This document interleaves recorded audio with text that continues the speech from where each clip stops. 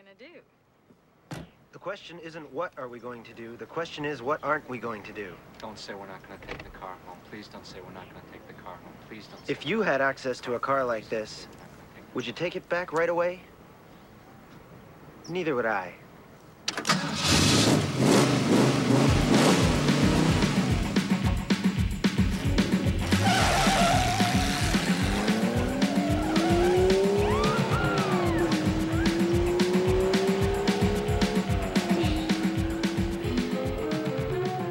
They're under the goddamn ground. Tell them about the Twinkie. What about the Twinkie? They had 500 years of democracy and peace, and what did that produce? The cuckoo clock. $2 multipass. Multipass. You know this multipass. You're stupid minds. Stupid. I don't know whether I even want to go out with Jeff again. The High Court may well sentence you to torture. Can you play the piano? I can, and sing at the same time. Listen.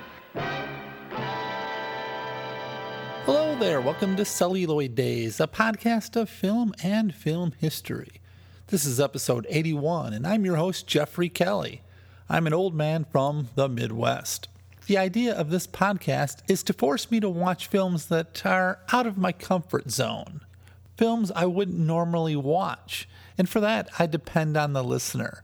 So next time you watch a movie and it causes you to scratch your head and say to yourself, what was that about? Keep me in mind. I'll have information on how you can reach me at the end of today's show. Today, however, I'm going to do something a bit different. A young listener named Aiden requested that I do the film Ferris Bueller's Day Off, the John Hughes film from 1986 starring Matthew Broderick, Sara, and Alan Ruck. And I thought to myself, well, I haven't seen this movie since, well, probably 1986, so why not? And you know, it's funny, when you get to be an old man like myself, you still think of these films from the 80s and 90s as modern cinema. It seems like they just came out yesterday. But when I was growing up in the 70s, a film like Casablanca seemed like a film from the old days, from the beginning of time. In 1975, Casablanca was 33 years old. Right now, Ferris Bueller is 37 years old. So I guess to a young person of today, watching Ferris Bueller is not so different than when I watched films from the 1940s. So good job, Aiden. Okay, and one more thing, Aiden. I assume you like this film, but I'm going to warn you, I plan on being honest when it comes to this classic. I've got some things to say later that, well, we'll get to it. Anyway, Ferris Bueller's Day Off. What is Ferris Bueller's Day Off? In the opinion of this educator, Ferris is not taking his academic growth seriously. Ferris lives in the Chicago suburbs, and he's getting ready to graduate from high school. One day he decides to skip school because, well, it's too nice of a day to be in school. Besides, as Ferris says, Life moves pretty fast. If you don't stop and look around once in a while, you could miss it. So he tricks his parents into thinking he's sick. Incredible. One of the worst performances of my career, and they never doubted it for a second. But he doesn't fool his younger sister. In fact, he taunts her, winks at her when his parents aren't looking. She's obviously jealous that he gets to stay home. Wait, you're letting him stay home? I can't believe this. If I was bleeding out my eyes, you guys would make me go to school. This is so unfair. Now, one thing about Ferris is, well, how can I say it? He's a spoiled rich kid. His parents are well off. They live in a very expensive, large home. Look, he has the stereo system in his bedroom that is something I could have only dreamed about when I was his age. Anyway, he decides to spend the day having fun, and he brings along two of his friends. The first is Cameron. He's a hypochondriac who has awful parents. Hello? Cameron, babe, what's happening? Very little. How do you feel? Shredded. Is your mother in the room? She's in Decatur. Unfortunately, she's not staying. Where are you? I'm taking the day off. Now get dressed and come on over. You can't, stupid. I'm sick. That's all in your head. Come on over. He's also Ferris's best friend. Cameron also lives in a home that's, well, expensive. On a side note here, it's a real home in Highland Park, Illinois, not too far from where I grew up. And in 2009, it was up for sale for $2.3 million. And I'll have a little more on that later. The other one to follow him along on his day off is his girlfriend Sloane Peterson. Now, to get her out of school, he gets Cameron to call the school pretending to be Sloane's father, telling Principal Rooney that her grandmother has just died. And then he convinces Cameron to let him use his father's beautiful 1961 Ferrari 250 GT California Spider to pick her up in school. The 1961 Ferrari 250 GT California. Less than 100 were made. My father spent 3 years restoring this car. It is his love. It is his passion. It is his fault he didn't lock the garage. Ferris, what are you talking about? Ooh. Together, the three of them will spend the day in Chicago, visiting the Sears Tower, the Art Institute of Chicago, dining at an upscale restaurant, go to Wrigley Field to watch the Cubbies, and there's a parade in which Ferris jumps up onto a float and sings Danke Schoen and Twist and Shout. What do you think Ferris is going to do? It's going to be a fry cook on Venus.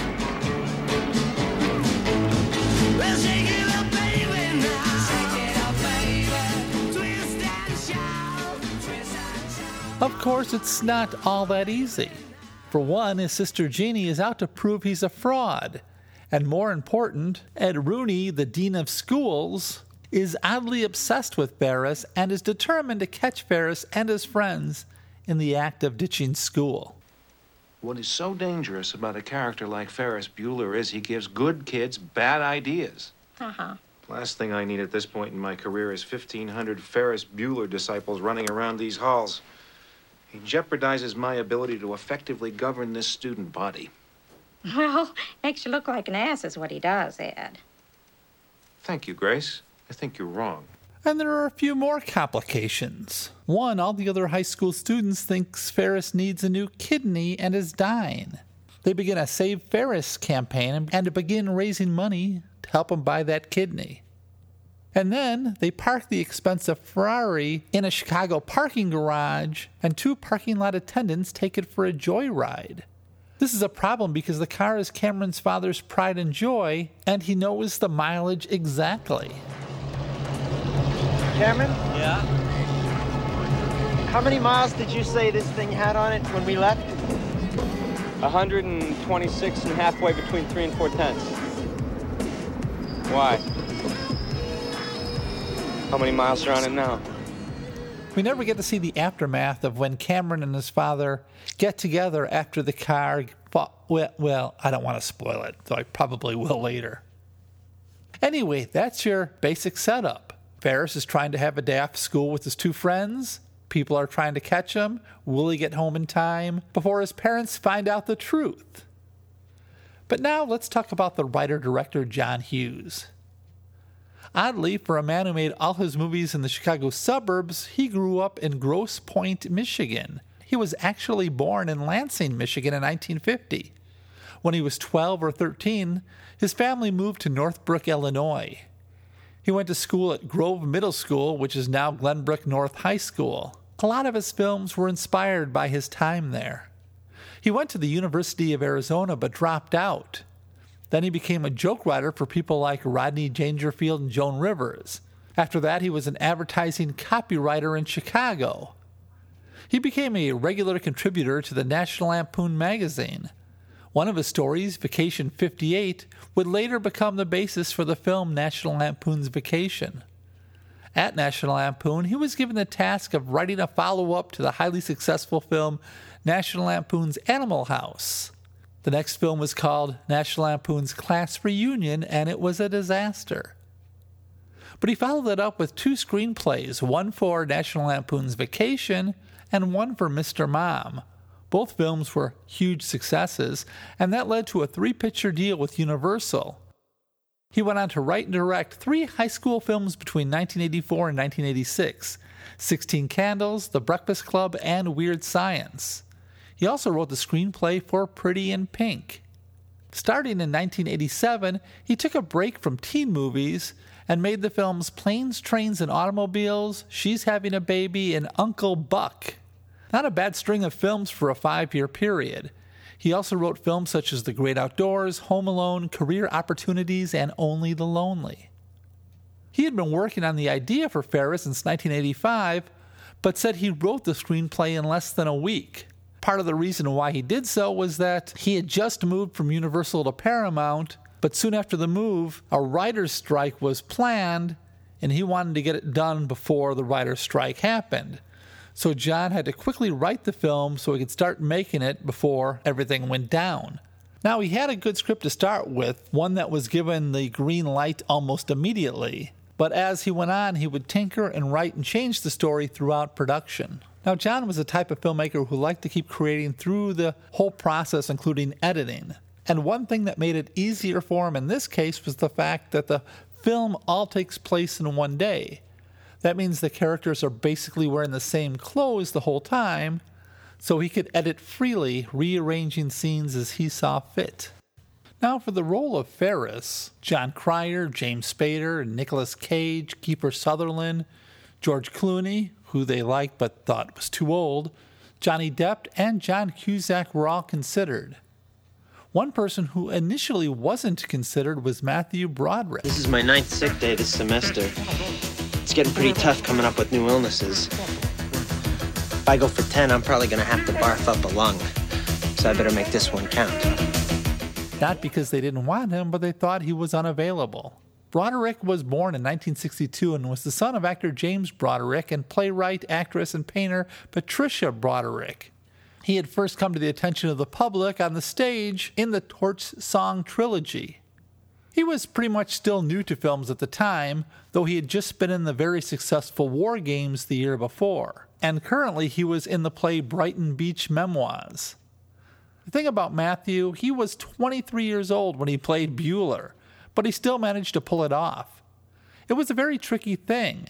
Ferris could have easily come off as a jerk, and in my opinion, well, sometimes he does. But Broderick is just charming enough to make you like him and not hate him. Like I said, he was 23, but his girlfriend in the film, Sloane Peterson, was played by an 18-year-old. Hi. Do you have a kiss for Daddy? Are you kidding? The part of Sloane took a while to cast. They actually auditioned Meg Ryan, who didn't get the part because she was actually too good. They didn't want someone who would compete with Ferris. Mia Sara was born Mia Sarapakalo in 1967. And I hope, Mia, I got your last name correct. This was only her second film. The year before, she played with Tom Cruise in Ridley Scott's Legend.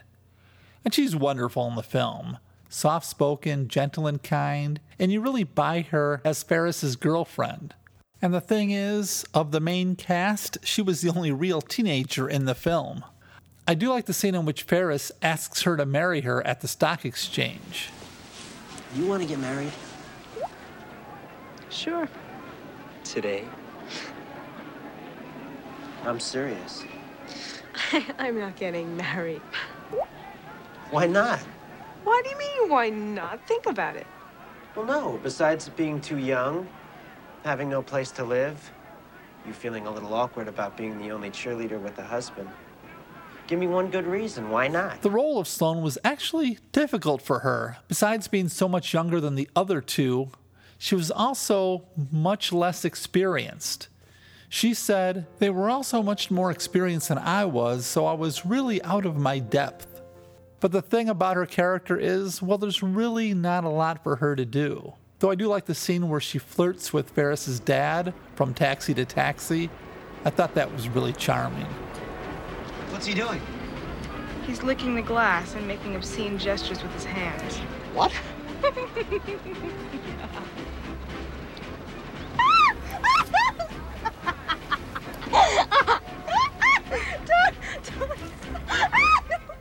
Now, later in her career, she played Jean-Claude Van Damme's wife in the 1994 film Time Cop, in which she won the Saturn Award for Best Supporting Actress. She would marry, then divorce Jason Connery, son of Sean Connery, and is now married to Brian Henson, son of Muppet maker Jim Henson. Playing Ferris's best friend Cameron Fry is Alan Ruck. What is that?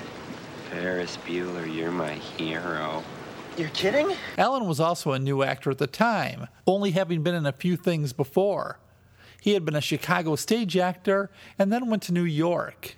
He was almost 30 years old at the time. He had been both in Bad Boys and Class before this.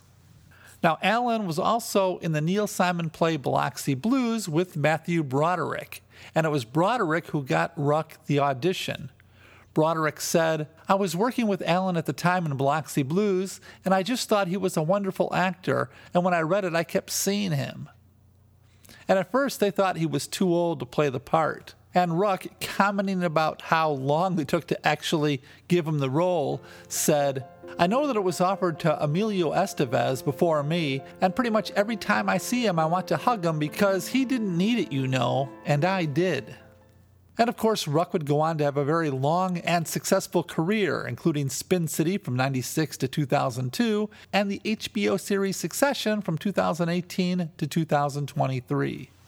Now, I'm not going to go into each individual character, a bio for each. There just isn't time on the show, but quickly here, Jennifer Grey plays Jeannie Butler, Ferris' sister, and is perhaps the funniest one in the film.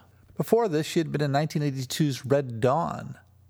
And in the film, her character arc, in my opinion, is the most interesting part of the film. Now, after Ferris, of course, she would take the world by storm in the film Dirty Dancing. And she had a wonderful career until she decided to get her nose fixed. Oops. Ferris's parents are played by Cindy Pickett and Lyman Ward. Cindy had played for 4 years on the soap opera The Guiding Light, and Lyman had been acting in film since 1973's Coffee and was a very experienced TV actor, but Ferris was really his big break into films. Both his parents come off as a little, well, buffoonish and dim, especially Dad. Do you think that they were based perhaps on John Hughes' own parents? I don't know, I'm just guessing there. Probably not. Probably just written for comic effect, right? Edie McClurg plays Grace, the school secretary. The sportos and motorheads, geeks, sluts, bloods, wastoids, dweebies, dickheads, they all adore him. They think he's a righteous dude. Edie's had a very surprisingly long career, if you ask me. I mean, she pops up all the time. She was in films like Cheech and Chong's Next Movie, Mr. Mom, Back to School, Planes, Trains, and Automobiles, and A River Runs Through It. She's a very funny person who is a former member of the comedy troupe The Groundlings. Her part in the film is sort of the power behind the throne type thing, as Rooney's secretary. I guess the idea was that she's really the one who runs the school. Anyway, that's what they say. I don't know if it really comes off that way. And finally, I need to talk about Jeffrey Jones as Rooney. Man, Jones really pisses me off. And I don't mean as Rooney, the cartoon character in the film. I mean the real Jeffrey Jones. The man has played some pretty memorable parts in films like Amadeus and Beetlejuice. And he was great in those roles, but now it makes me uncomfortable to watch him after The Trouble. For those who don't know, in 2003, Jones pleaded no contest to the charge of soliciting a minor to pose for nude photographs. Yikes. Anyway, enough said.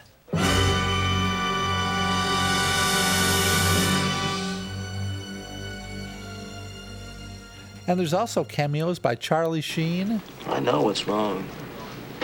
Just want to hear you say it. And Ben Stein. Bueller. Bueller. Bueller. Of course, one thing that makes this film unique is the way Ferris talks to the camera. And when you're bent over, moaning and wailing, you lick your palms. It's a little childish and stupid, but then so is high school. While it appears he's talking directly to the audience, I always took it as we were really hearing his inner thoughts. I mean, he wants to skip school, knows he shouldn't, so we hear him convincing himself to do so. I do have a test today. That wasn't bullshit. It's on European socialism. I mean, really, what's the point? I'm not European. I don't plan on being European.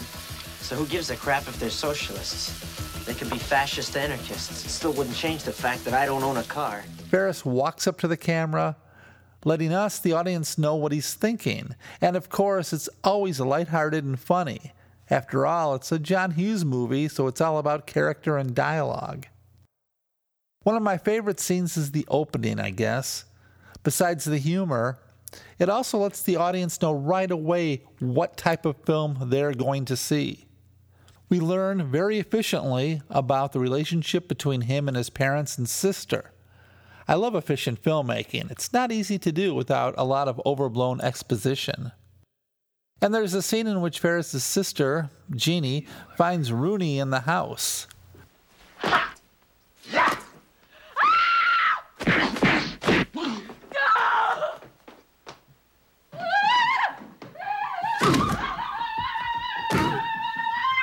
Her comic timing is wonderful. I mean, she pulls a great face when she screams and runs away.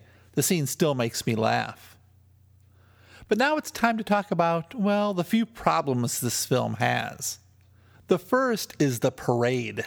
To me, it was John Hughes just trying to duplicate the Ray Charles scene from the Blues Brothers, and I never felt it really worked. It just seemed a little awkward, I don't know. And then I wondered how they got away with the whole Abe Froman, the sausage king of Chicago thing, at the expensive restaurant. Is there a problem? You're Abe Froman. That's right. I'm Abe Froman. The sausage king of Chicago. Yeah, that's me. Listen, young man, entre nous, I'm very busy here. Why don't you take the kids and go back to the clubhouse? I mean, first, Ferris must have a lot of money to pay for a meal at a place like that. But second, Abe Froman had reservations. I mean, did he just not show up? Did they get that lucky? And if he did show up, what happened? We'll never know. But the biggest problem with the film, I think, is Ferris himself. He's a spoiled child who gets anything he wants, and he'll lie, cheat, and steal to get it. But he gets away with it because he's charming. I mean, he lies to his parents, to the school, commits fraud by changing his school records, corrupts two of his friends, and pretty much steals Cameron's dad's expensive sports car over Cameron's objections. Whatever miles we put on, we'll take off. How? We'll drive home backwards. No. No! Ferris, forget it. You're just gonna have to think of something else. I'm putting my foot down. How about we run a nice Cadillac? My treat! We can call a limo! A nice stretch job with a TV and a bar! How about that? Come on, love a little. Of course, it's justified at the end because Cameron's going to confront his jerk dad. But does the end really justify the means? I mean, look at it this way. You're a hardworking student who is at school every day, does your homework, and earns your grade. But here's this handsome young man who skips school whenever he wants and illegally changes his school records. I would guess his grades are included. I don't know. He did it in war games, so why not here? But, you know, you're taking a test, and he's at a ball game enjoying himself. Hey, bada, bada, bada, bada, bada, so wing, bada. Hey, bada, bada, bada, bada, so wing, bada. Kennedy, so wing, bada. But on the other hand, he seems to really love Sloane, and we get the sense that he's really concerned when Cameron goes catatonic. Anyway, I know I'm taking the movie a little bit too seriously, I get it, and I enjoyed the film when it came out, and I did enjoy watching it again for this podcast. I just don't think that Ferris and I would have been friends if we grew up together. Now, I said I would talk a little bit about the house that was used for Cameron's home in the movie. The house was designed by someone named A. James Speyer in 1953 in Highland Park, Illinois. It's a 4-bedroom house. The glass room where the cars kept in the film, that was added in the 1970s by the current owner at the time to show off his exotic auto collection. At the time of this film, it was owned by the Rose family, who rented it to the filmmakers. In 2009, it was put up for sale for the price of $2.3 million, and there were no takers. In 2010, the price dropped to $1.8 million, and by 2011, you could own that famous house for the low, low price of $1.65 million. And it still didn't sell. The price dropped to $1.5 million. I read that one problem with the house is that large glass room that the cars are kept in. You see, we in Chicagoland get some pretty cold winters, and I guess it's sort of hard to keep warm. I don't know. It eventually sold for just a little over $1 million in 2014. By the way, the car that goes flying out the window to the trees below at the end of the film, that wasn't the 1961 Ferrari. They made a cheap double just for that shot. Another filming location was the Abe Froman restaurant scene. That was filmed at a house on Dearborn Street in Chicago's Gold Coast neighborhood. Actually, they only used the exteriors for the film. The indoor scenes were filmed in a studio in Los Angeles. That home is valued at $5.95 million. Now, like I said, I think this movie is a bit problematic, but I did enjoy watching it, which is the only thing that really counts. But now it's time to find out what some other people thought of this movie, and for that I turn to the IMDb database. Pontus610 gave it the full 10 stars and wrote, "The greatest college movie ever made. John Hughes' Citizen Kane is one of the finest in its genre. Set as a seemingly regular college movie, it quickly transforms into something much bigger, with Broderick's Ferris becoming an almost mythical character, able to perform and get away with anything. As usual, the film is packed with the Hughesian trademarks of subtle yet clever jokes requiring some viewing to grasp. Hughes clearly had a great time with this movie, as did the cast, which adds to the general delight of watching the film. Add some great performances by Jennifer Grey and Jeffrey Jones, and a killer Ferrari. FBDO is the movie to watch over and over again." Okay, Pontus610, I can see you really enjoyed this movie, but I have to criticize you a bit here. Why are you calling this a college film? These kids are supposed to be high school students. I don't think blowing off a day in college would have been such a big deal. Malcolm Funny 12 gave it 7 stars and wrote, "It's good, but ... First of all, I want to say I like this movie. It's a genuinely funny movie. Often you find yourself still laughing at the last joke when the next punchline is delivered. I especially took a liking to the socially awkward Cameron, who makes this movie worthwhile with his constant negative thinking. I love the jealous sister who really wants to be more like Ferris, but does not feel she could, and I adore Charlie Sheen. But still, the movie is filled with situations that are just not really believable, not considering some obviously but hopefully intended illogical situations like Ferris on the parade truck, myself wondering whether or not those kids are just plain stupid, like sneaking behind Ferris's father to catch a cab when they could have just waited for the next one. The plot is completely predictable, but that's part of the fun, and for the most part it was really fun, but those 10 minutes that wasn't kind of spoiled the mood." Only 5 stars is what Sugar Daddy-O 22 gave this film. He or she wrote, "A peek into the privileged life, a case of senioritis. Despite the slacker mentality and overall sense of purposelessness, deep down we all realize that Ferris is only acting this way because he has already been accepted into an Ivy League college somewhere in the fall and will end up a banker, lawyer, or doctor eventually. Don't think for a second that he will be vexed by the decision, just as his decision over which country club to join will be equally non-disconcerting. The saddest part is that young people who have been given so much act so snotty to everyone around them. Yet we all laugh as if somehow we are in on the joke. Sure, we are able to peek into this privileged life for 90 minutes, but the large majority must go back to the grinding reality of real life, knowing that money does buy friends and happiness, as Ferris so artfully proves." Wow, a little harsh there, Daddy-O. And I will remind everybody out there, I read these just as written, so if they don't seem to make a lot of sense, don't blame the messenger.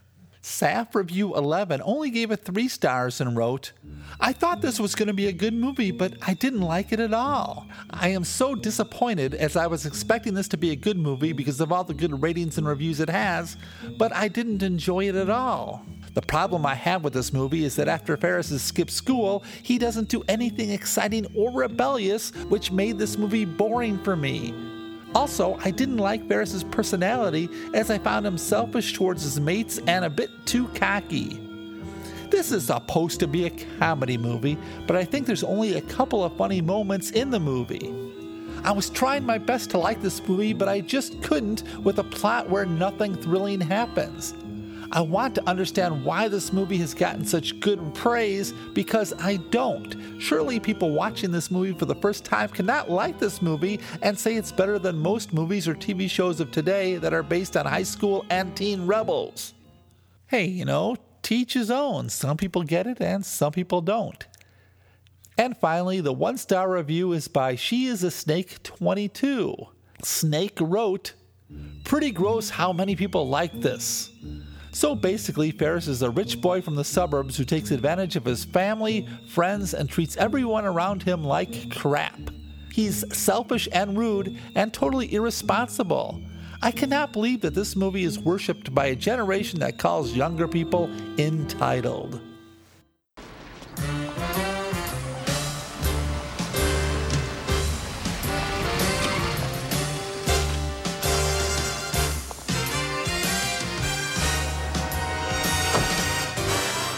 Now, the music was composed by American musician, actor, orchestrator, and composer Ira Newborn. Newborn has done a lot of the music for John Hughes' movies, along with films like The Naked Gun from the Files of Police Squad from 1988, My Blue Heaven from 1990, Ace Ventura Pet Detective from 1994, and Mallrats from 1995. He seems to specialize in comedies. In this film, his music's all over the place, not sticking to one style. And that's a good thing, really. I mean, he uses tunes that'll fit the scene.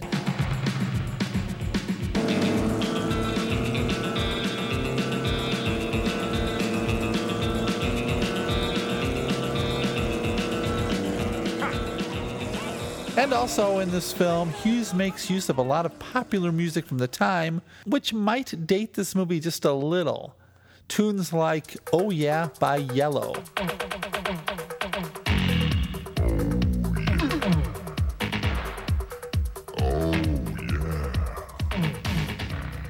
Now, I think this film still holds up today, and I think most people will enjoy it. That being said, I can also understand why people might have a problem with it. One of these days, I will talk about John Hughes' masterpiece, Planes, Trains, and Automobiles, but not for a while. It's crazy. I didn't know buzzards fly at night. Buzzards only come when something's dead. Land on deck to Cable 1. What's happening? We see bodies. Lots of them. These people were cut down in mid-stride. Everybody's dead! You did it! I recommend calling a wildfire alert. All members of your team have been cleared and are now being called in. If things get out of control, even you can't work miracles. Grandpa, there's a car and they got guns. What's going on? This communication is being monitored. A little bit before I go. First of all, I apologize for missing last week. It was just a busy week. I didn't want to rush it, and it happens once in a while when you're a one-person operation. But I'm back, and hopefully there'll be a show next week. One thing I like are fan theories. Even if they're ridiculous, I think they're fun. And one fan theory I've heard about this movie is that Ferris Bueller isn't real, that he's all in Cameron's imagination. He imagines the boy that he would like to be. Anyway, if you've got any thoughts on Ferris Bueller or any of the people involved or whatever, you can email me at daysofcelluloid@gmail.com. Days of Celluloid all being one word. You can email me for any reason. Especially if you want to recommend a film for me to watch. I always appreciate that. You can use our Facebook page. It's called Celluloid Days. And we have a Twitter page. It's at celluloid_days. I do post there daily. Next week, I'm going to talk about a film called The Andromeda Strain, from 1971, directed by Robert Wise, based on the novel by Michael Crichton. Quite a few listeners have suggested this one over the years, and this is another one I haven't seen in a long time, so I'll do my best. And before I leave, I have one more request. If you could leave me a review, hopefully a good one, at wherever you stream this podcast, I'd be forever grateful. Thanks for listening. I'll be back next Wednesday. If all goes well, take care. Bye. They're under the goddamn ground. Tell them about the Twinkie. What about the Twinkie? They had 500 years of democracy and peace. And what did that produce? The cuckoo clock. $2 multi-pass. Multi-pass. You know this multi-pass. You're stupid mimes. Stupid. I don't know whether I even want to go out with Jeff again. The High Court may well sentence you to torture. Can you play the piano? I can. And sing